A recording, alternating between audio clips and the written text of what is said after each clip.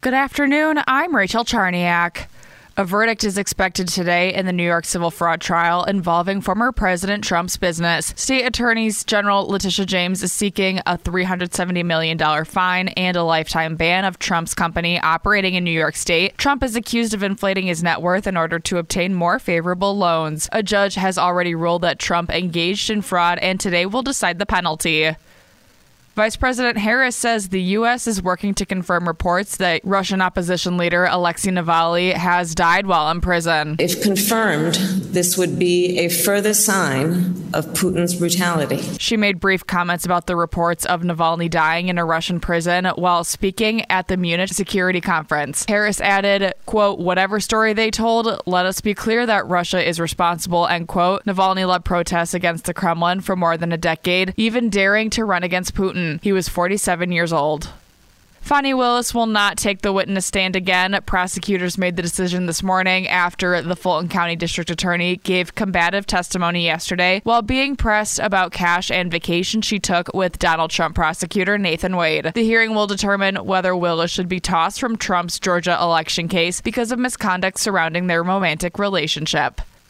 Community members stood and watched as Green Bay School Board quickly went into closed session Thursday to discuss the future of Superintendent Claude Tiller. They're demanding transparency through the board's investigation. Dr. Taylor came, he started reaching out to us, he started talking to us, he started listening to us, so it meant a lot to us. Tiller was put on paid leave this week. The leave is for comments Tiller allegedly made on an Atlanta radio show last week. A recording could be released next Wednesday.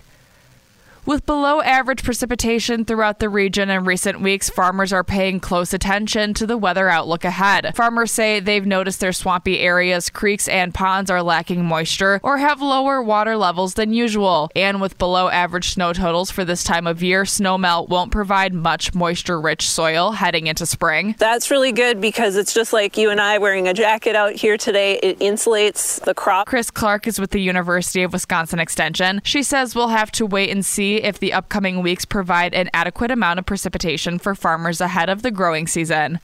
Now here's your Fox 11 weather update. It'll be breezy today, but very windy tomorrow with gusts at 35 miles an hour. This afternoon, partly sunny, breezy, high 27. Tonight, partly cloudy, low 13. Tomorrow, becoming mostly cloudy, windy, high 28. Mostly sunny Sunday, high 35. From Fox 11, your station for severe weather coverage, I'm Pete Petoniak. For News Talk WTAQ. And I'm Rachel Charniak, 1360 AM and 97.5 FM WTAQ. News Talk Sports.